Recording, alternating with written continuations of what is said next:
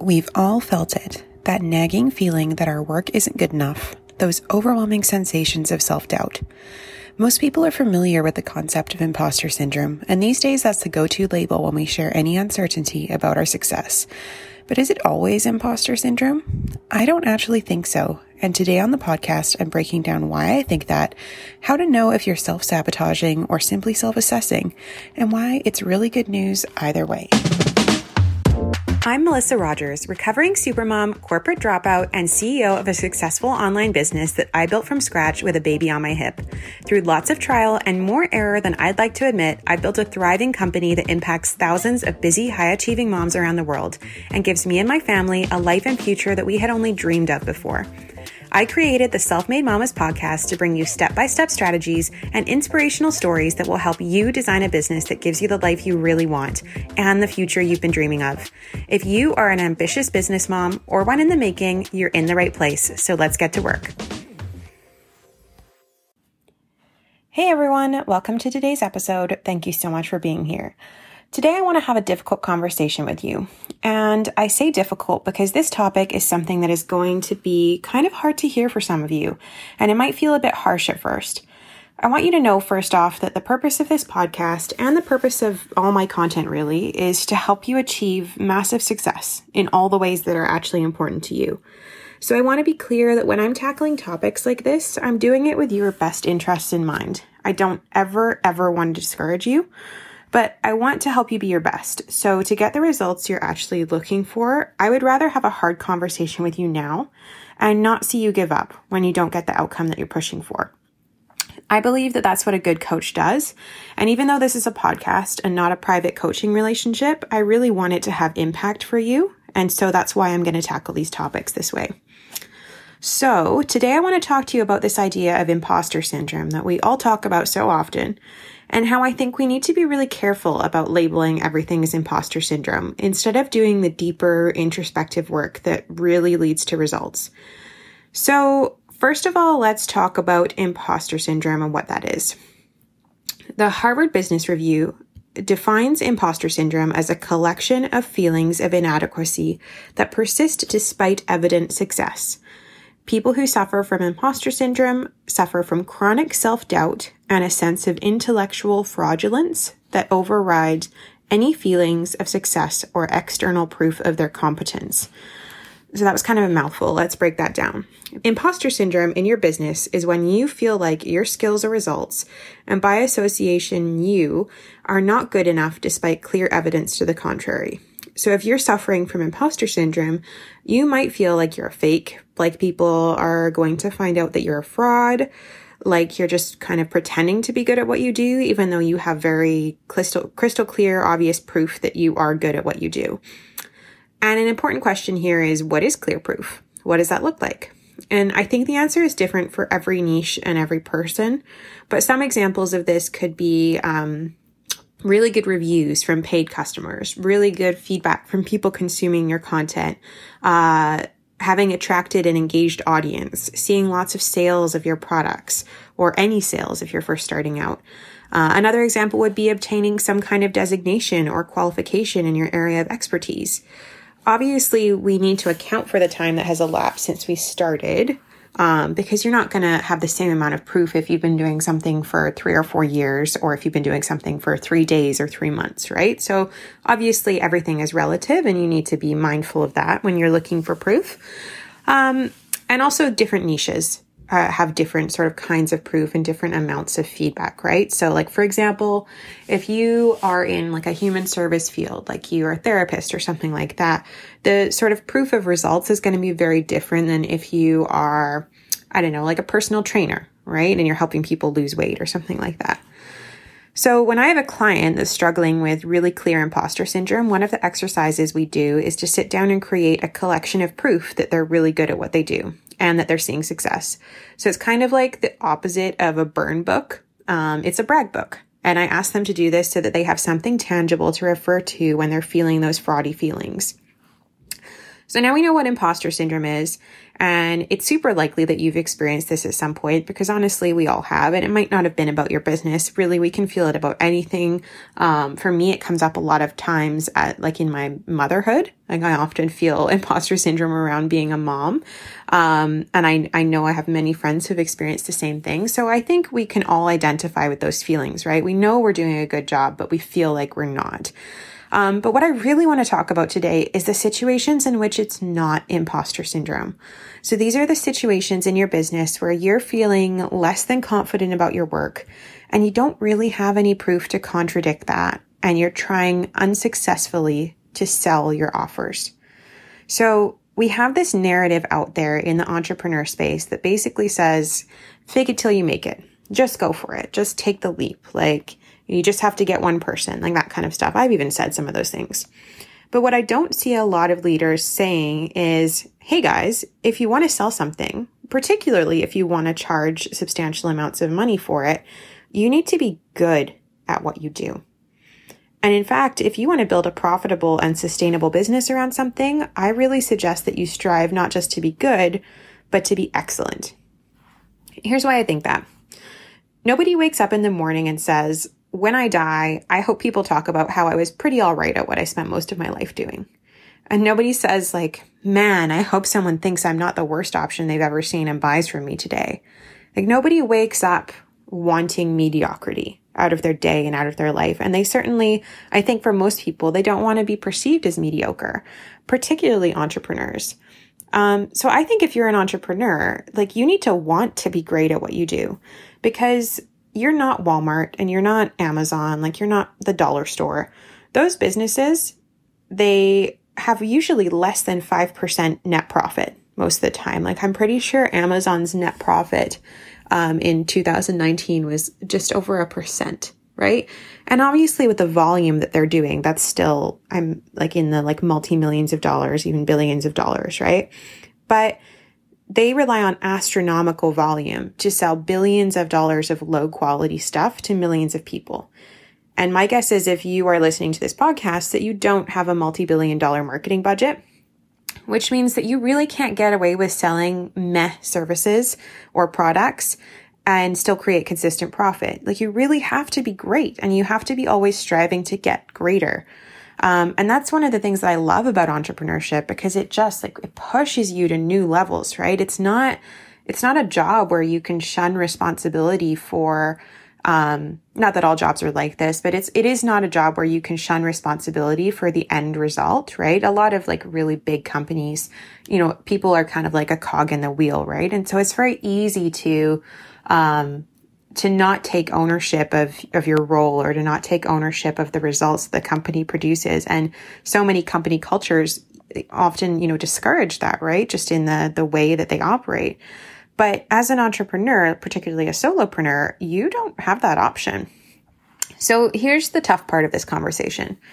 If you are not extremely confident in the quality of your work, or actively developing your skills to get to that point, it might not be imposter syndrome. It might be that you need to spend time improving what you bring to the marketplace. Now, if you're feeling immediately offended by that, please don't turn this off. I want you to sit here with me for a minute, and I want you to kind of sit in that discomfort. And if you feel like I'm hitting a nerve for you right now, it may be bringing up really awkward feelings of shame and feelings of embarrassment, and you may be having a physical reaction to considering this, right? If that's the case, I really want you to know that there is nothing shameful about this. I want to give you permission to acknowledge where you need to improve and strive for those improvements. It doesn't matter if you are just starting out, if you're in the first few days or weeks or months of your business, or if you're a more seasoned entrepreneur. We all have to be constantly improving. And the thing is, if you are in a place in your business where you're not seeing that sort of proof of success, if you're in a position where you're not seeing results, where you have no proof that what you're bringing to the market is actually competitive, then clinging to the idea of imposter syndrome instead of making what you bring to the market competitive is not going to serve you. If you want to be an entrepreneur, you have to want to be excellent. that desire is what's going to drive innovation. It's what's going to drive improvement, and it's what's going to provide longevity for your business. And all of those things are going to create profit in your pocket. So here's an example, because, I'm not going to just go at you about this and not share a personal example. So years ago, I had a cake business, and I was really, really good at the baking part. Everyone would rave about like the taste and the texture and all those things that people talk about when it comes to baking. Everyone would rave about that. But I felt very confident about that part. But to be brutally honest, I was just okay at the decorating part. I wasn't excellent. I never felt 1000% confident in my decorating skills. And so I always undercharged for my cakes because I knew that they had flaws, and I knew that they weren't as good as some of the other things that were on the market. I knew that I was better than some people, but I wasn't the best, and I wasn't competing with the best either. I just wasn't at that level. And so I always undercharged, and then I never invested in the tools and the learning that would have taken me to the next level because I didn't have any cash flow in the business. Like, I wasn't even profitable after adding up all the ingredients and all the endless hours of time. Like, if you're somebody that's ever made like fancy custom cakes, like, like they take so long, particularly if you're not actually excellent at it and you're not, running it like a business and you don't have a system. And now, like, people still bought from me. And I had pretty steady customers and customers that always came back to me. But deep down, I felt like they came back to me because my prices were so reasonable compared to sort of the better skilled bakers in the area. And so I never increased my prices because I felt like I only had customers because I was undercharging. And, this extends to all different businesses. This is obviously not just to do with cakes, but this is just my personal example. Because now when I see my friends and clients who have baking businesses and I see the kind of stuff that they make, I'm just like blown away because their skills are so far beyond mine. And honestly, like, they have the sold out books to show for it and the profit to show for it. Like, they are excellent. And people see the value in paying them, $5 or $6 a cookie or $100 for a tiny little cake because they are producing like incredible products, like just jaw-dropping cakes. And like these incredibly like intricate cookies and things like that, right? Just incredible stuff that your average Joe cannot recreate. And so people see the value in paying them a higher ticket for those items, and they can easily build a 6-figure baking business because honestly, like, they're the effing bomb at what they do. And if they ever feel inadequate, they have bucket loads of proof that that's not the case. So could they always learn more and improve? Obviously, like, we all could always, but what they're bringing to market right now, where they're at right now, is amazing. So I want you to know that it's okay if your work is not amazing yet. What's important is that you know that and that you're working towards it, because I believe that working on your craft is just never, ever a waste of time.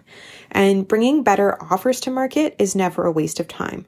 Putting the blinders on and blaming your lack of results on imposter syndrome is a waste of time, because the whole time you're doing that, you're not striving for the excellence that is going to unlock the outcomes you want. And again, I really believe that if you are an entrepreneur, you have to want to be excellent. Otherwise, what's the point, right? As an entrepreneur, it's your job to innovate. It's your job to, bring new solutions to problems that people have. And if you don't feel driven to do that, and again, it's okay if you don't. I really want to stress that there is no shame attached with any of this. There is absolutely nothing to feel shame around, whether you're kind of like, I don't know, maybe you're an artist and you're just kind of getting started. You're just honing your skills and you're looking at your work right now and going, I don't know if I can sell this for what I want to sell it for. I don't know if it's worth that, right? And you don't have the proof to suggest that it is, and nobody's biting. Maybe you hand make something, whatever it is, maybe you're a new coach or consultant. Maybe you do something similar to what I do. And again, like, you don't have the proof, you don't have, the experience and the confidence. I don't want you to feel any shame around that, because everybody starts somewhere, right? And I think that you need to pat yourself on the back, first of all, for going for it. First of all, for putting yourself out there and starting a business and deciding to go out on your own and take your skills and market them in the open marketplace. Like, that's really scary. And I think that you deserve huge kudos for doing that. But if you're not seeing the results that you want, then I think you need to put your lab coat on and look at why, right? And you need to sort of take that ego out of it, because that's where the shame is coming from, right? Shame is driven by our ego. And so you need to take your ego out of it and sort of zoom out, put your science coat on, your lab coat, your science coat. What is a science coat? You need to put your lab coat on, and you need to look really analytically and clinically at what's going on, right? Do you need to improve somewhere? Are your prices too high for the quality that you're bringing to the marketplace right now? And remember that this is all temporary, right? Just because you're not, maybe you don't have a certain level of experience to charge a certain price point, or maybe, like if you're like a designer or something and you're still kind of like finding your style and developing your skills and figuring out what the market really wants right now and how to hone that so that you can produce it. That's okay. Like, where you are right now is not where you're going to be tomorrow. And it's not where you're going to be 10 days from now, 10 months from now, 10 years from now. What's important is that you don't stay where you are today. Even if you are bringing something excellent to the marketplace, right? If you just never improved, in 5 years, it's not going to be excellent anymore, because true entrepreneurs are always innovating. They're always bringing newer, better things to the marketplace, and every niche is evolving and innovating all the time, right? A good example of this is in like brand design. The logos that were super popular, like the kind of style of like calligraphy and stuff like that was super popular like 5 or 6 years ago. Most kind of higher end designers and experienced designers now will advise their clients against using those elements, against using those kind of scripts, against using like glitter and stuff like that, unnecessary florals, like weird color combos. The good designers will advise their clients against using things that are no longer considered excellent, that are no longer considered amazing, because they want their clients to get that excellent result, right? They want to produce something incredible. They want to produce something excellent, right? And the market has evolved. So they could have been using those things. Like, let's say, and this is obviously like 20 years out of date, but let's say you were a designer and 20 years ago, you were making logos using Comic Sans. And, I hope no one's ever actually used Comic Sans for logos, but it happens. So let's say 20 years ago, you were making logos using Comic Sans and everybody loved them and you were making so much money and everything was great. Today, if your portfolio was full of logos using Comic Sans, nobody would hire you because it wouldn't be excellent anymore. So I really want to stress that even if you are in a good spot right now, if you're feeling confident, if you have lots of proof of your work, we all have to keep striving and improving. And so if you're someone that, again, doesn't have that proof, hasn't been able to make the sales, isn't feeling confident, it's not just you. You're just at the beginning of this journey. And all you have to do is take that first step, is start improving now. And you're going to be better tomorrow than you were today. And you're going to be better next week than you were this week. And over time, your confidence is going to grow. And the faster you learn and the faster you improve, the faster you improve. So sitting here stagnant and clinging to this idea of imposter syndrome and telling yourself, I am amazing.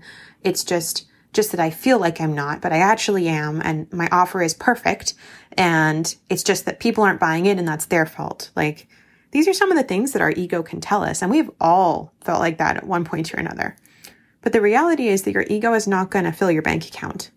Bringing an excellent offer to the marketplace and continuing to innovate so that you are offering what people want with a high degree of quality is going to fill your bank account.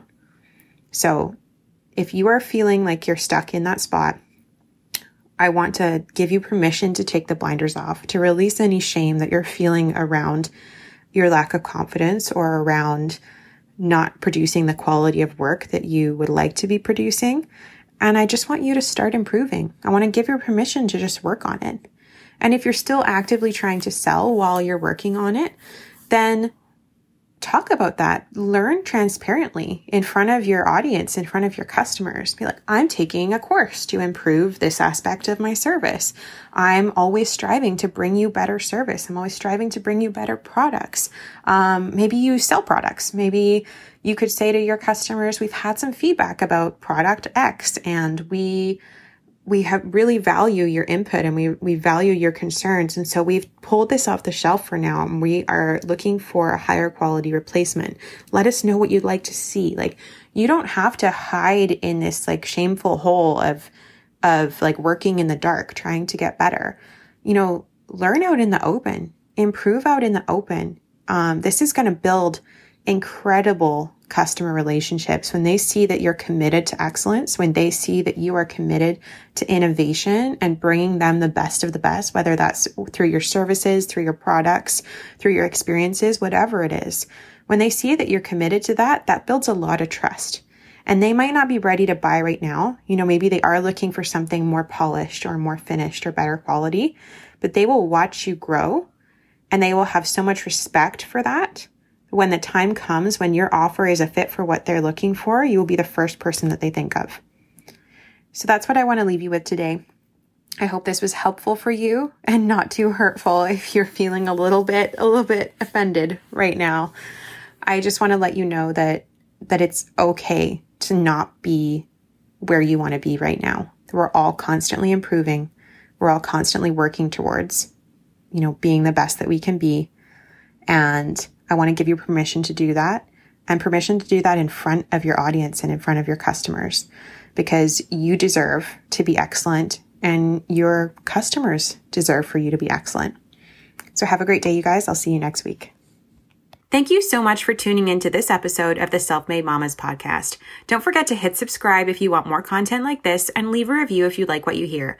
You can find more information about working with us at theselfmademama.com or connect with us on Instagram at selfmademama_. I can't wait to chat.